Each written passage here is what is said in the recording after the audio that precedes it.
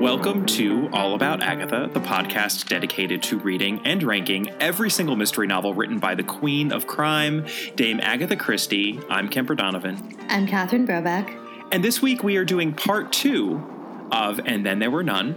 Last week we ranked it, we discussed it at great length, and this week I am excited to say we will be having a conversation not only between ourselves, as we always do, but with a third person, and that would be Dr. Mark Aldridge, with whom we spoke about Murder on the Orient Express. He is back. He is our resident expert on all things film and TV related as far as Agatha Christie goes, so he is the perfect person with whom to have a conversation about the many adaptations of And Then There Were None. And I'd say let's just jump right in. So we're about to get all telephonic here. We all jumped on the phone and had a transatlantic call. So let's get started. Mark, we wanted to thank you for joining us again. We're happy that we didn't scare you off with our Murder on the Orient Express conversation. We've been looking forward to discussing And Then There Were None with you for quite some time. We always knew that we were going to have to do it because this is, of course, another Christie crown jewel. I think arguably the crown jewel, and one that has so many film and television adaptations. So thank you for joining us. No problem. It's great to be back. Lovely. So I just wanted to make a disclaimer both for you and anyone listening to this conversation before we start in earnest, which is when we talk about characters in this story, we're going to use their original names from the book, regardless of what they're called in any one adaptation. Otherwise, I think it would get way too confusing because Lord knows these characters got renamed a lot in different adaptations. So even though we may technically be inaccurately referring to certain characters by names that they don't go by in a certain movie, I think it'll just help the conversation flow a bit more nicely if we use the character names from the book. Yeah, and Christie often didn't remember which name she changed anyway.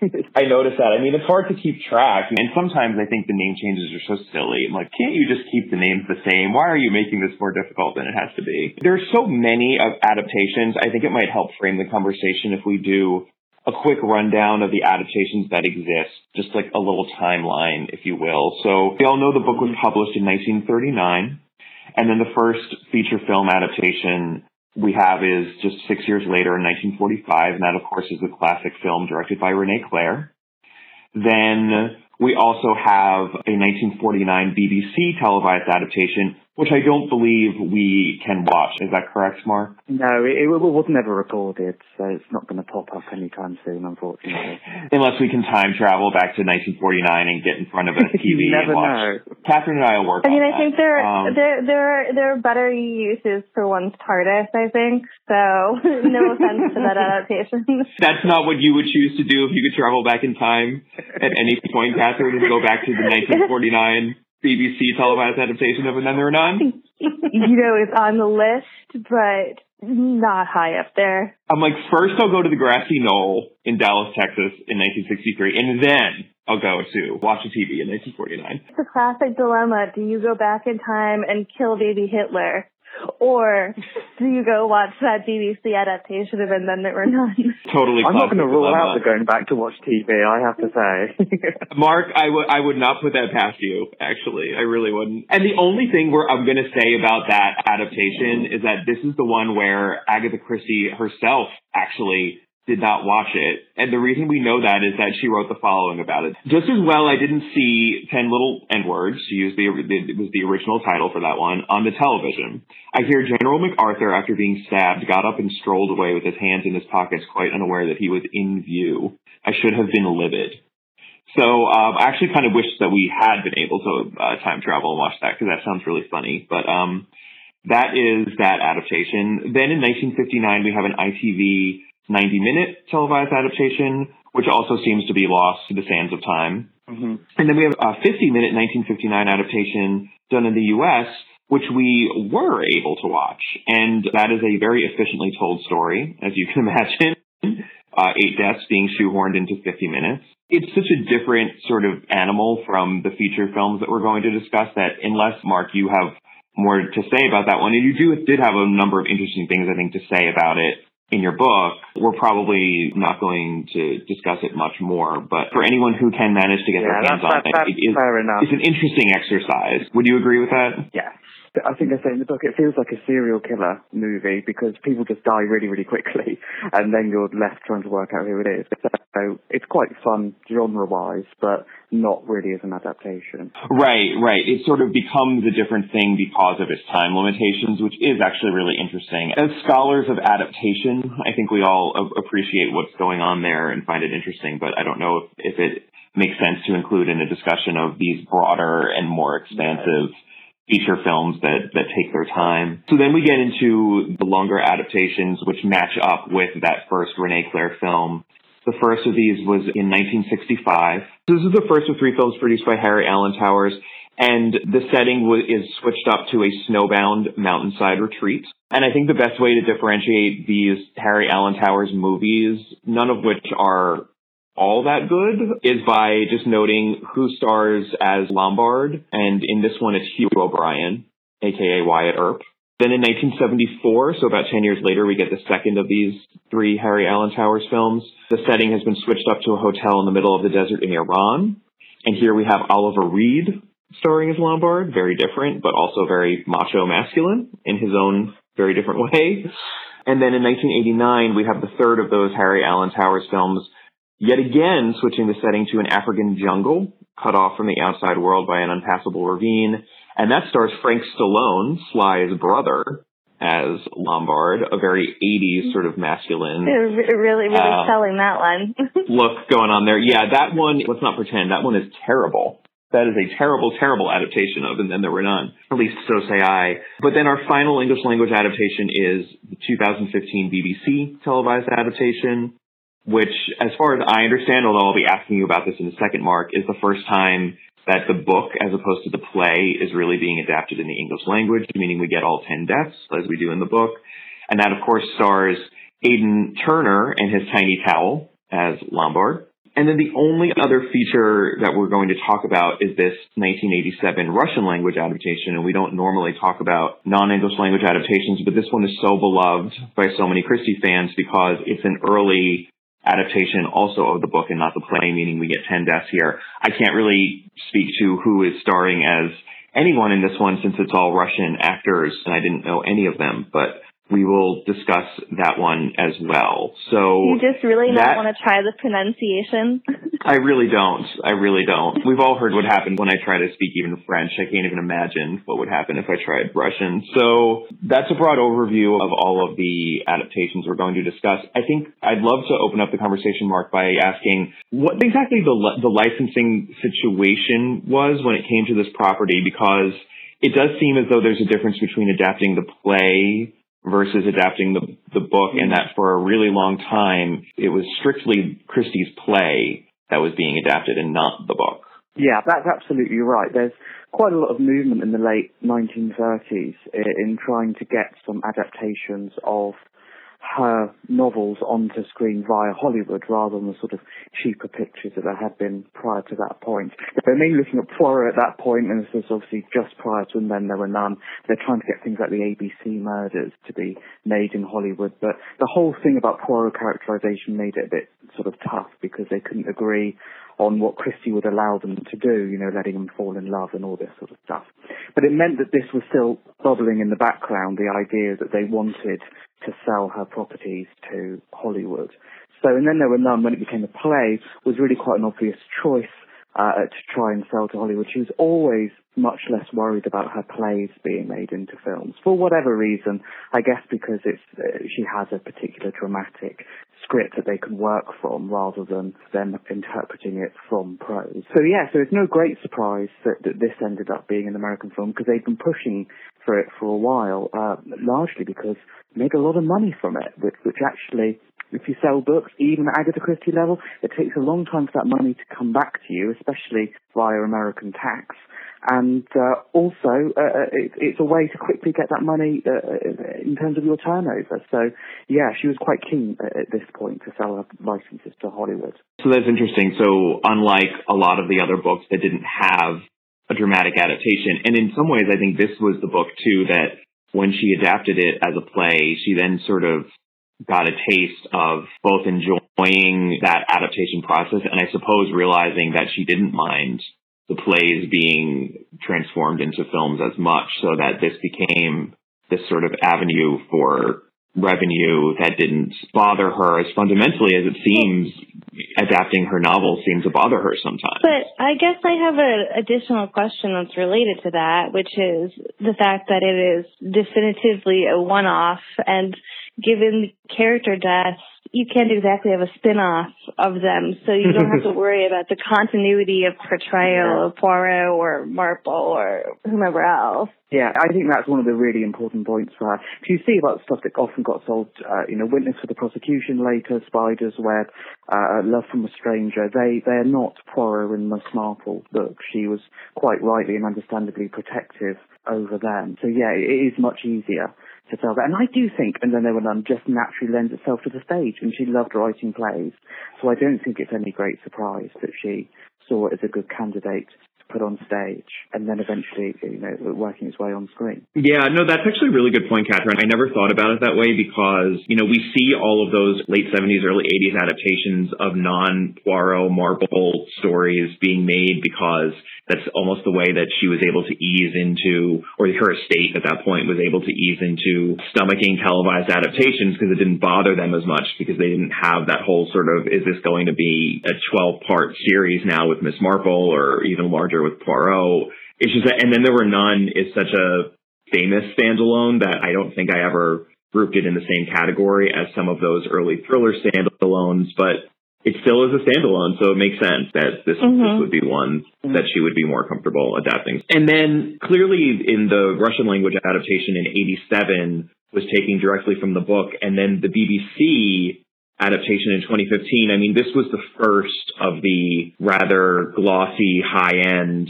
Christie productions that the BBC did as part of a new licensing deal. It seems that Sarah Phelps writes most, if not all of these, and that they're clearly drawing from the book and not the play. And I suppose that's just sort of an indication of a new regime in willingness to work with the BBC and sort of adapt directly from the text. We're in a different place now than we were 50 years ago when it was Christie making these decisions, aren't we?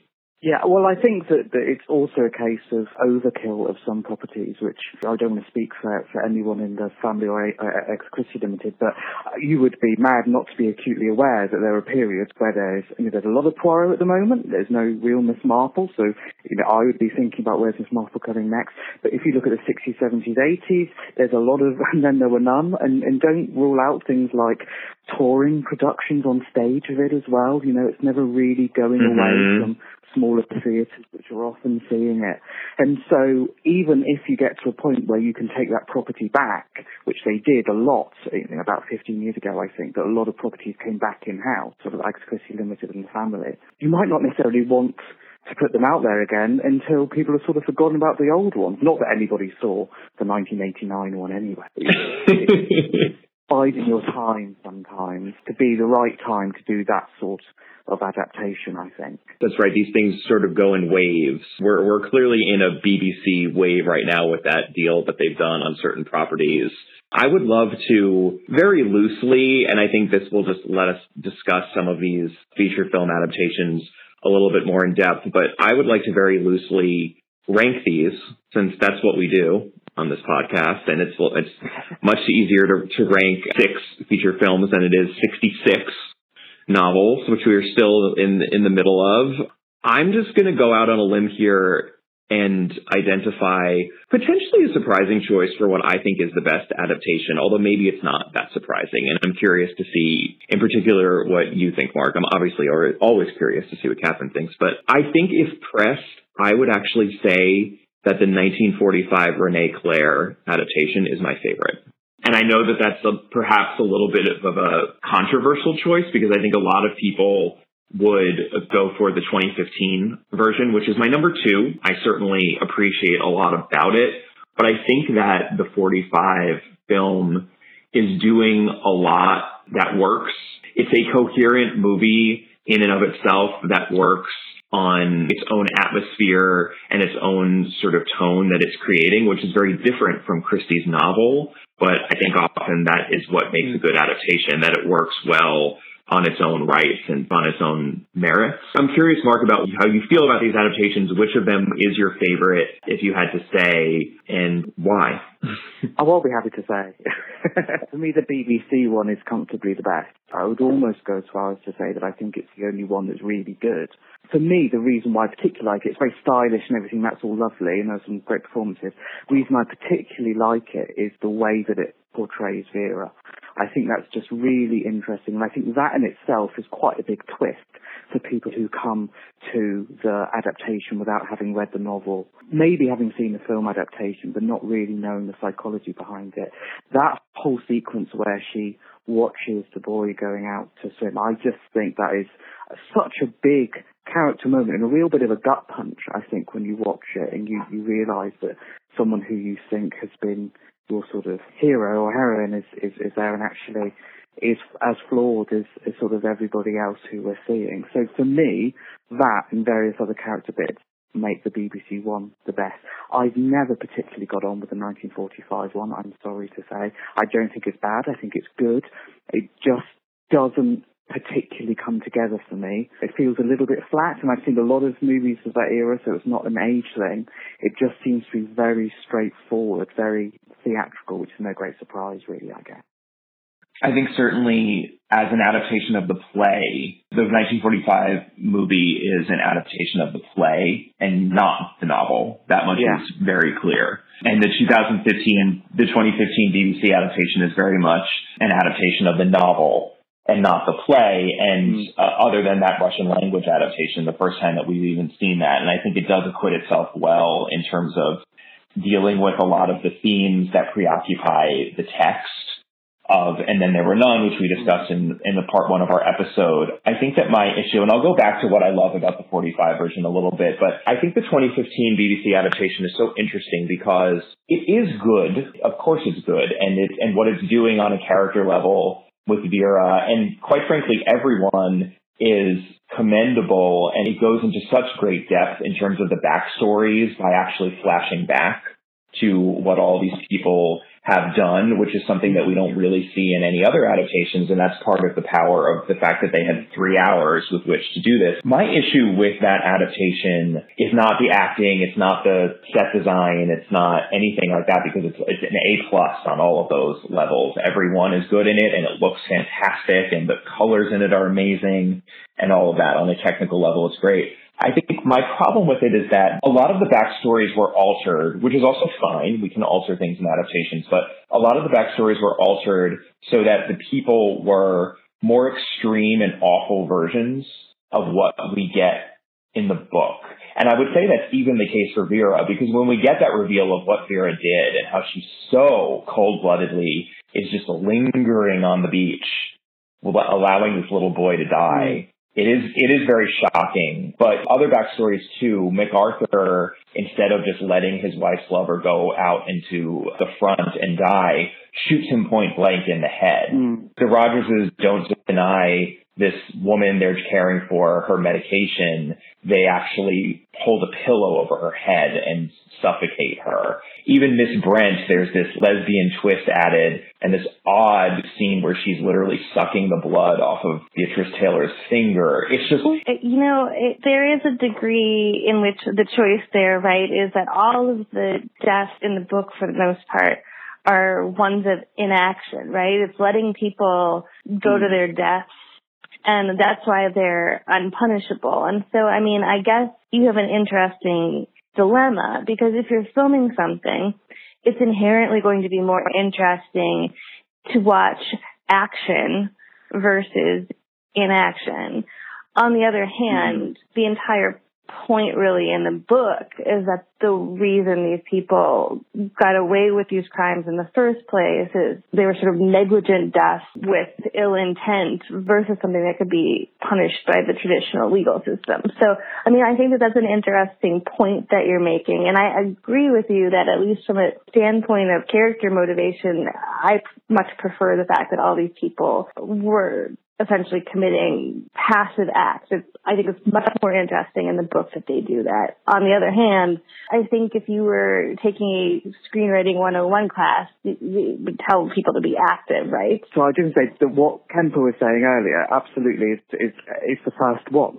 And I think it absolutely stakes a claim in terms of saying the type of adaptations you can make from Agatha Christie, and that may well have pushed people a little further in that direction. But I think that does work well on TV. But I can understand, there is subtlety that is lost there, absolutely.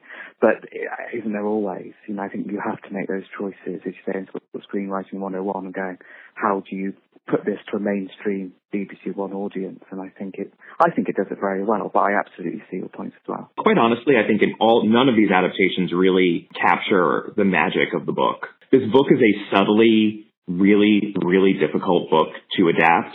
I think Murder of Roger Ackroyd, for obvious reasons, we all know why Murder of Roger Ackroyd is really hard to adapt. This book, I think, is really hard to adapt, and one of the many reasons is that sense of, yes, these people are all technically murderers, but technically, and are they really that bad? And are they really that different from me as you're reading it and as you're watching this sort of descent into madness and mayhem? And you feel like you could easily put yourself in the place of a lot of these people, not all of them, certainly not Miss Brent, even on the page, but a lot of them. And to me, the extremity of their portrayal in the BBC adaptation, you lose that. And it's not even just in the backstories. We have this coke-fueled orgy, which is fun to watch, but also just feels like such an extreme version of what is happening with a much lighter touch in the novel as they're strip searching each other and eating tinned food around a table and staring at each other and just slowly going mad. Instead, we get this spontaneous eruption of a coke-fueled orgy. And it's certainly filmic, it's certainly dramatic, and I get why they did it. But to me, you're losing so much of what makes this book special. And it's why in the 45 version, I get everything you're saying, Mark. There is a flatness to it, and it's not a perfect movie, but there's a certain lightness of touch to the comedy and the dark humor in it that is at least approaching what Christie's doing in that novel. It also doesn't capture it, but to my mind, it actually oddly gets a little bit closer to what she's doing in the novel than the BBC adaptation does, for all its striving to do so. You almost have to make the argument, if you're going to follow the psychology of the novel, that you're going to end up with a movie that's like a Boonwell dinner party gone wrong. I would certainly watch that, but I mean, that's an acquired taste. For me, I enjoyed from a watchability perspective the 1945 version. We haven't talked about the Russian one, which is, also... Let's talk about it. Yeah, I mean, it here is much closer to the novel text, and it has a certain... it is so very Russian that... Oh boy, is it Russian. It gives it a certain je ne sais quoi that I definitely appreciated. I mean, I would come close to saying that it would be that or the 2015 version that I would choose. I don't know what your opinion is on the Russian one, Mark. The Russian one I've always felt is something that's a great adaptation for fans, and that I can understand that people who enjoy the darker corners of that particular story are going to get a lot out of it. I've never been convinced that it works terribly well as an actual production. It's so unremittingly bleak that I don't know how much I can get out of it as a viewer, because it just hits you all the time and makes things extra difficult all the time, because to really make this as sort of a horrible experience as possible. So it succeeds very, very well on those terms. I think it's one of those things that has had a legend almost grow up around it, because it was the one that did the very close to the novel, and it did do the novel's ending, and I can understand it from that perspective.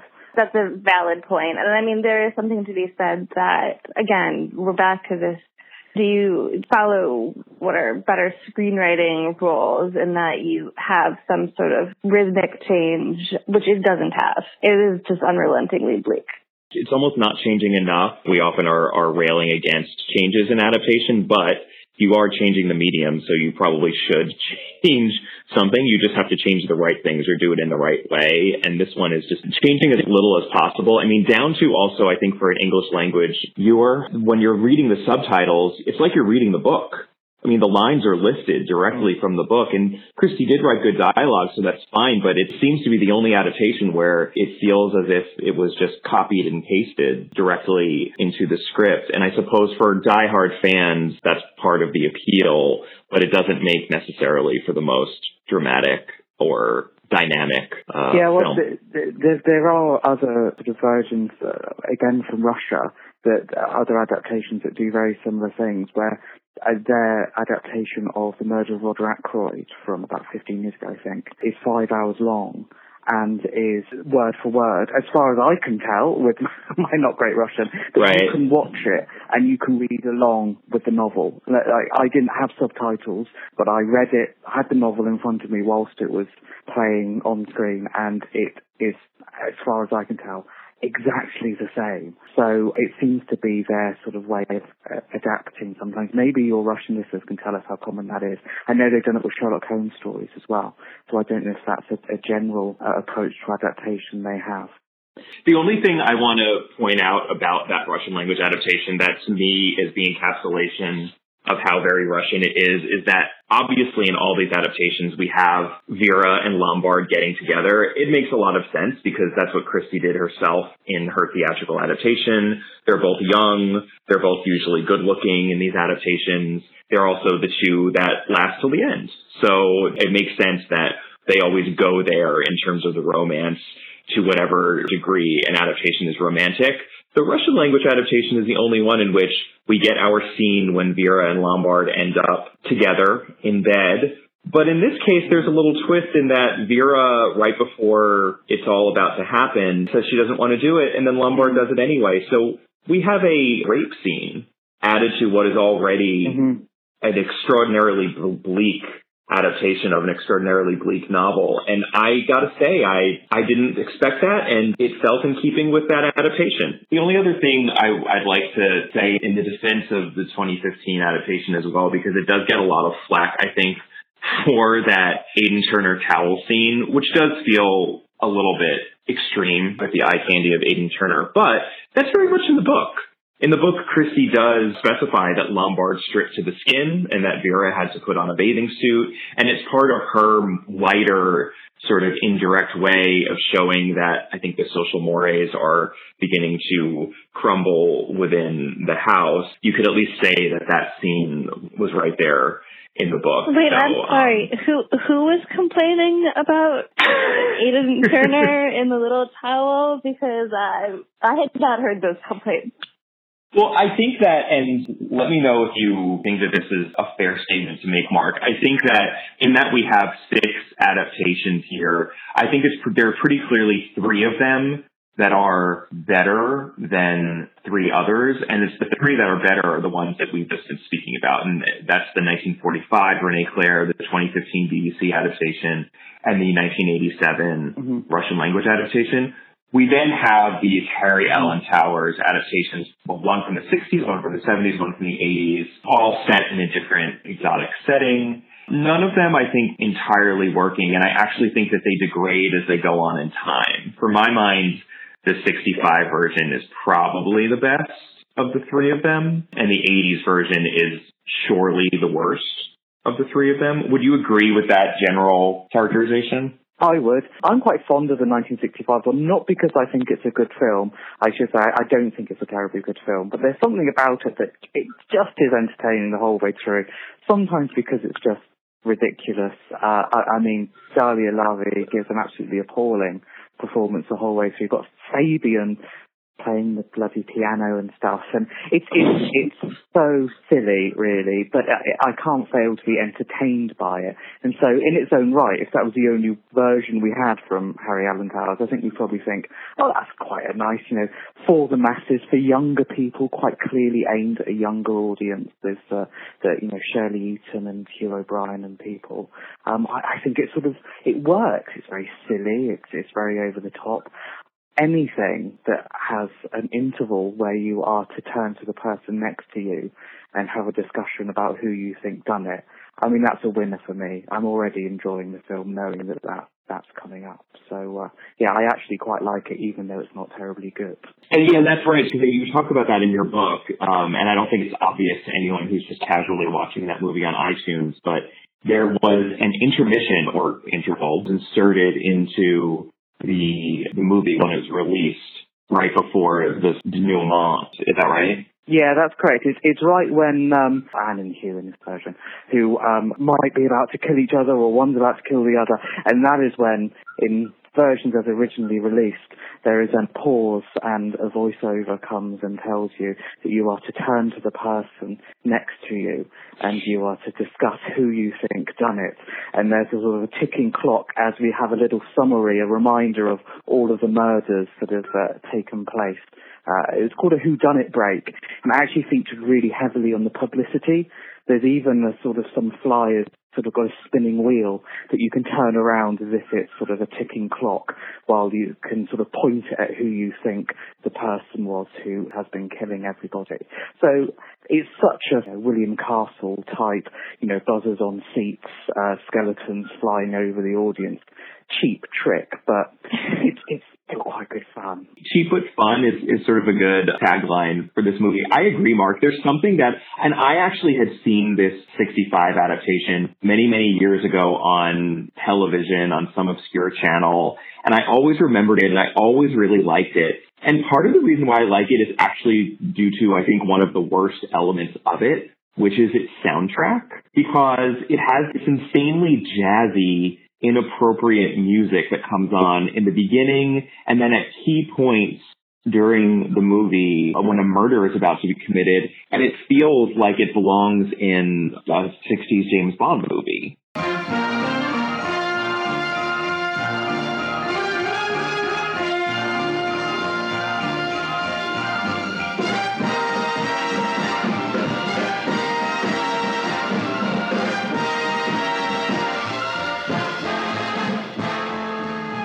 And it's ridiculous, but I love it. Yeah. the soundtrack for that is Malcolm Lockyer, who actually the same year did the music for Doctor Who and the Daleks spin-off feature film of Doctor Who, the first one, which has almost exactly the same score. So he actually sort of, clearly either it was his style or he did it cheaply, thinking no one's going to watch these films in 1965. And you can watch certain sections, I recognise this score really clearly. So there's quite a few bits that are an homage, shall we say, to his other work. Yes, and as really we all funny. know, of course, an adaptation of Doctor Who and the Daleks, and then there were none should sound exactly the same. Exactly. We mentioned this briefly, but Hugh O'Brien plays Lombard, and I love that they just renamed his character Hugh. I wonder if Hugh O'Brien was just sort of like, yeah, I don't want to have to deal with learning another name. Just call me Hugh. He, too, in this movie is shirtless at the 10-minute mark, and he's no Aidan Turner, but he's in shape. And it's funny to me because I think there is often in these adaptations a little bit of objectification of not only Vera, but also whoever is playing Lombard, whatever his first name may be. Obviously, we see that with Aidan Turner in the most recent adaptation, but we get it here with Hugh O'Brien. We even get it a little bit, you could argue, with Frank Stallone, who has at least one scantily clad scene in that awful adaptation. And there's this scene, too, within the 65 version, which you pointed out in your bookmark, and I felt the same way, where when he is shirtless, he's actually being spied on through a keyhole by Blore. And it's this weird moment because you can tell the way it's filmed and the way that it plays in the movie, it's not meant to be a gay moment at all. But it sure seems like it. Like, it's sure for the audience now, and probably even at the time, you're like, what's happening here right now? It's jarring, and it's just amusing. There's not that much to say about the 74 version because it's such a straight remake of the 65 version. The hotel where they filmed, and this is in pre-revolutionary Iran, is gorgeous. I mean, you do get a sense of vastness that almost reminded me of The Shining in a good way. That's obviously very different from what Christie was doing in her setting in the novel. And I think none of these adaptations ever quite nailed the creepiness of the stark, washed out, brightly lit setting that she created in the novel. I suppose that the 2015 adaptation comes close, especially with the island itself. Like, I like that sinkhole that they added to the island. It is very stark, but the interior design to me was still even a little bit too busy. And in every other adaptation, it feels very busy. But, this one also has Oliver Reed playing Lombard, who is a very different sort of masculine figure, but, a little bit more of the Richard Burton. The only other thing I want to note about it is that the voice on the record, or tape in this case, of UN Owen is apparently Orson Welles. Ladies and gentlemen, this is your host speaking. My name is UN Owen. I've brought you here to charge you with the following crimes. So that's cool. I think that the 74 version is an attempt to make the film feel more sort of new Hollywood. I think there's a real attempt in the direction, which is very slow and lots of long establishing shots. It reminds me quite a lot, actually, of parts of The Exorcist and Rosemary's Baby and even Bonnie and Clyde, where there's quite a lot of sort of pausing sometimes, where we are supposed to read something into the psychology of the way that people have left a scene or about to enter a scene, because it's all very quiet. But it just makes it a bit boring and slow. So someone who I think has very deliberately tried to make this feel like a contemporary new Hollywood film has sort of failed quite completely, I think, unfortunately, because it just makes it feel a little bit dull. That's a very interesting point. All of them in that regard can be seen as very distinct reflections of the years in which they came out. The 1940s version has a certain staginess. The 1960s version has a certain loopiness. I think it's an interesting point about the 70s version mirroring 1970s Hollywood cinema. The 1989 version has Frank Stallone in it, so we can say that also very much mirrors that era. The 1980s version is very shallow, just like the 80s. I think that's totally fair. And I think you even picked out this moment as well, Mark, and I agree that I think one of the most effective new Hollywood-y things that they do in the movie is at the very beginning, when we're watching from Mrs. Rogers' point of view. She's staring out at the desert. She's in front of this hotel. It's really in the middle of nowhere. I mean, just sand as far as you can see, and a veritable ocean of sand. And then very slowly a helicopter appears out of nowhere, and it gets louder and louder, and it comes. And this is, of course, the helicopter that's delivering everyone. And it feels very Lawrence of Arabia, appearing out of the, out of the heat in the sand. And it's well done, but then it's all kind of downhill from there. It's not terrible. I mean, I'm probably being a little harsher on the 74 version than it deserves.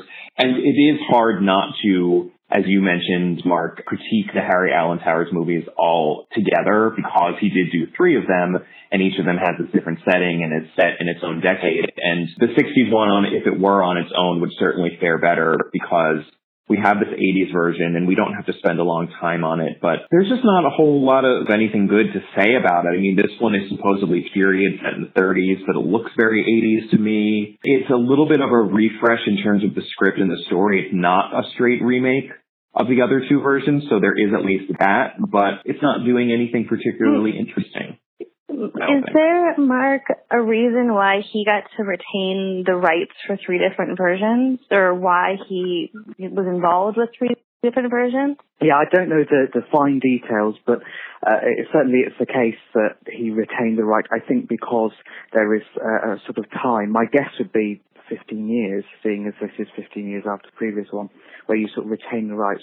And if you make another one, you retain the rights for another sort of 15 years. But I don't know the finer details of that. What I do know is that it's all done completely away from the Christie family. My assumption is that he bought the rights actually from the producers of the René Clair film, because I'm not sure that any of these are particularly known about to the Agatha Christie family. There is a little bit of correspondence about the 65 one, where they talk about filming some of it in Dublin. And I think there might even be an invitation there.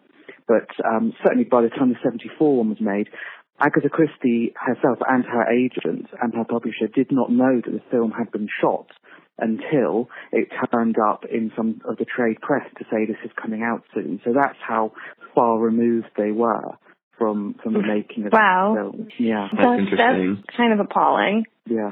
My other question that I just sort of right turn here is, how did these do? I mean, how did these do theatrically? How did they do on television? The 1965 version did okay. It would have made a profit. The 1974 one was funded, I have to, I guess, choose my words slightly carefully. I think it was funded in a way that it was going to make money whatever happened, because it seems to have been co-funded by a lot of European funding bodies. And this is why there's actually another version of the film that has extra scenes in Italian, I think. There may be a Spanish version as well, which are about two people in a marketplace trying to find out the mystery of these 10 little dolls that they think someone might be in danger because of it. So it's completely nowhere near the hotel. It's where the helicopter takes off at the beginning. So these things were added in a different language to be distributed in Spain and Italy. So I think there was some sort of funding arrangement there that meant that was always going to at least not lose money. And it was distributed in a bonkers way. I think it came out in the UK about a year after mainland Europe, and not even as a big sort of feature. So I think there was probably a very wise accountant somewhere worked out how to do that. Or some questionable money laundering going on in the continent. Well, I didn't say that. Oh, sorry, whoops. In terms of the 1989 one, that's from Cannon Films. I don't know if you know Cannon, but they made lots of these sort of cheap cash-in movies. They'd already done sort of Agatha Christie, actually, but things that they knew they could quickly sell, and I think they were looking at the home video market as much as anything else. It performed abysmally at cinemas in the United States. It actually had a very limited release anyway, but it made next to no money. I can't remember the numbers off the top of my head, but they're in the book somewhere. And it never even got a proper theatrical release in the UK, for sure. And it's always been very difficult to track down in the UK, actually. I don't think it was ever even officially released on video to buy. I think it only ever came out as a video rental, which sort of sometimes people ended up buying in cheap sales later. So it was completely ignored in this country, as it was mostly in the United States. So that's incredibly interesting. And it's interesting that probably Harry Allentower's got the rights from the Renee Clare version as well, because there are weird echoes of what the Renee Clare version did in some of these adaptations. Like, there's that whole odd voting sequence that happens in the Renee Clare version when they vote as to who they think did it, and then Rogers is the one that gets the most votes, so he has to go out of the house. That gets put back in the story in the 89 version, which I found very odd. I don't know. At that point, it's like we're swirling around in this soup of all of these different adaptations that are once, if not more, removed from certainly the play and very much the novel. And I suppose the 2015 version was a much needed refresh. I'm just curious if there's any indication in the 70s when we did have these high-profile, star-studded adaptations of Murder on the Orient Express and Death on the Nile, did those producers want to do And Then There Were None? I mean, to me, it seems like such a natural novel to turn to because it is so beloved and so successful. Was there ever any discussion of that, or just no, because it was kind of its own thing? No, not really. Not from any of the big players. The response to Murder on the Orient Express generally was more Poirot, and bizarrely often more trains. So another studio, I think Warner Brothers, immediately said, "Oh, can we have the Mystery of the Blue Train?" I think thinking there's another Poirot where he's on a train, which obviously didn't go anywhere. But no, not particularly. I mean, I think the thing is that And Then There Were None really was reaching overkill at this point, even in the 1965 reviews, and we can't take what critics say as gospel, but they were saying, oh, another screen outing. And obviously it was only the second film, but it does turn up on TV. It had been on TV in 59 and 49. And again, like I say, it tours all the time. I'm sure that at any point in the last 70 years, you're going to be able to find And Then There Were None being performed somewhere in the world.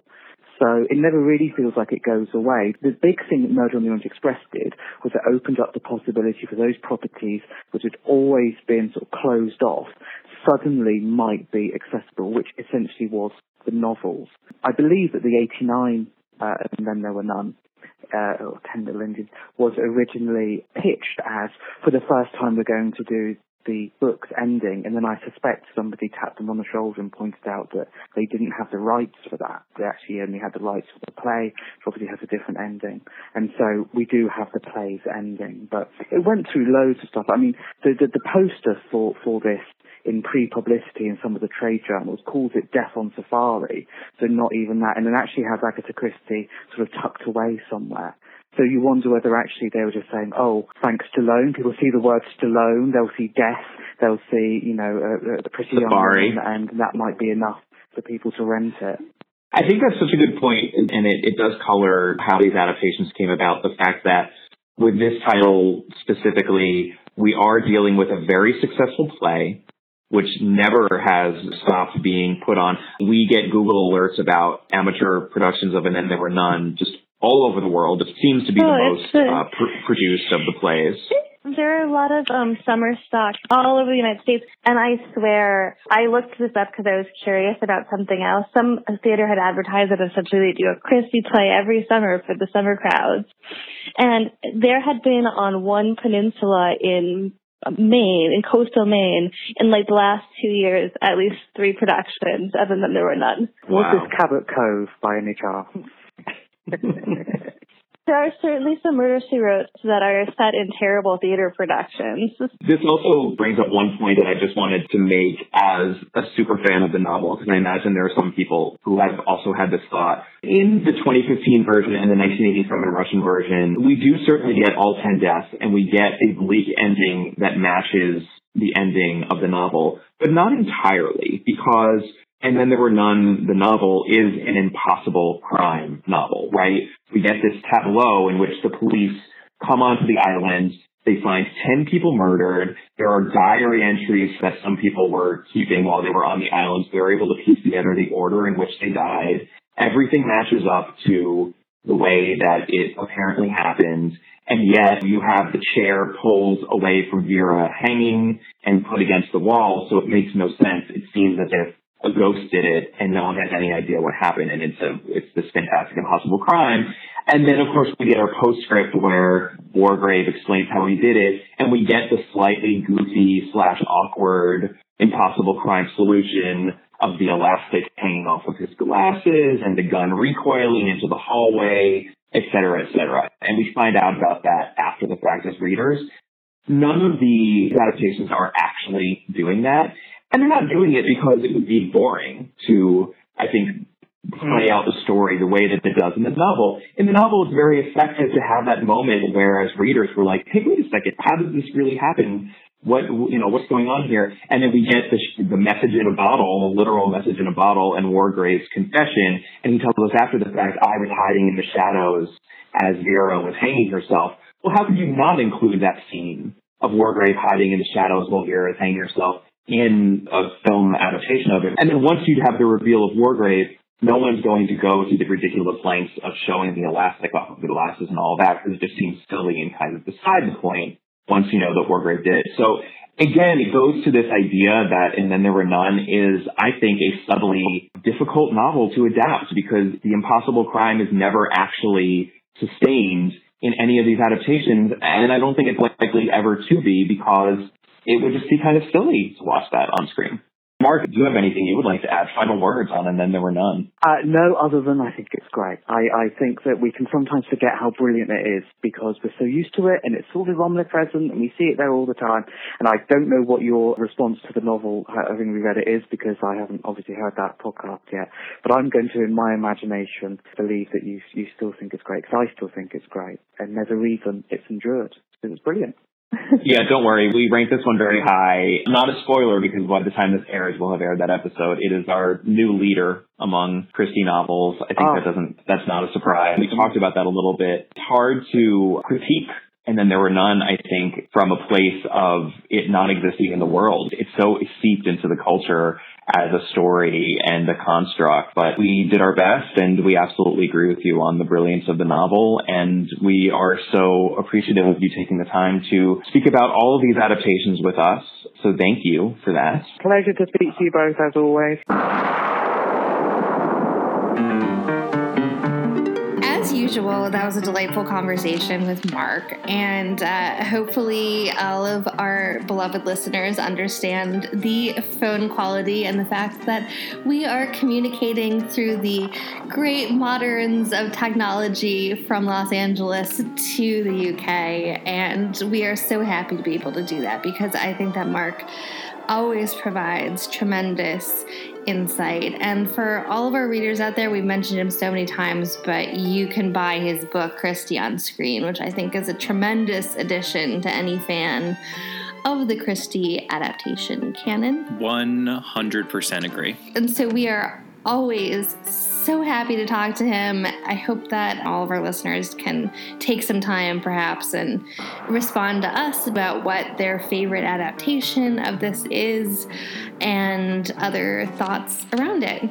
Yeah, if you had favorite performances or just anything you'd like to highlight, we can always, of course, continue that conversation on social media. If you really, really like the Frank Stallone performance, there are all sorts of possibly interesting points that you could bring up. If you wanted to pinpoint Miss Emily Brent in the Renee Clare version, who was played by Mrs. Danvers from Hitchcock's Rebecca, for example, which I kept on meaning to mention but never did in our conversation, these are the kinds of things that we could nerd out about in other forums. We definitely could. So as always, we look forward to hearing from all of you. Kemper, how do we do that? Well, we do that a couple of different ways. But first, I should mention, before we get to our sign-off, that next week we will be covering, of course, a short story. And that will be a Parker Pine. Rejoice, Catherine. We're back to Parker Pine. It's got everything that just tickles Catherine's receptors when it comes to Parker Pine, shall we say? Yeah. Yes, the hackles are risen to their just utmost height here along Catherine's back on this one. So we can all look forward to some thoughts that she has. And that one is the case of the discontented husband. So join us for that one. And in the meantime, yes, please contact us via email at allaboutthedame@gmail.com or on Twitter at allaboutthedame. You can tweet directly with Catherine about Parker Pine, among other things, at Brobcat. You can find us on Facebook. Our Facebook page is All About Agatha. Our Instagram handle is also at All About Agatha. And we would really appreciate it if you took a moment to rate and review us. We will see you next time. Bye. Bye.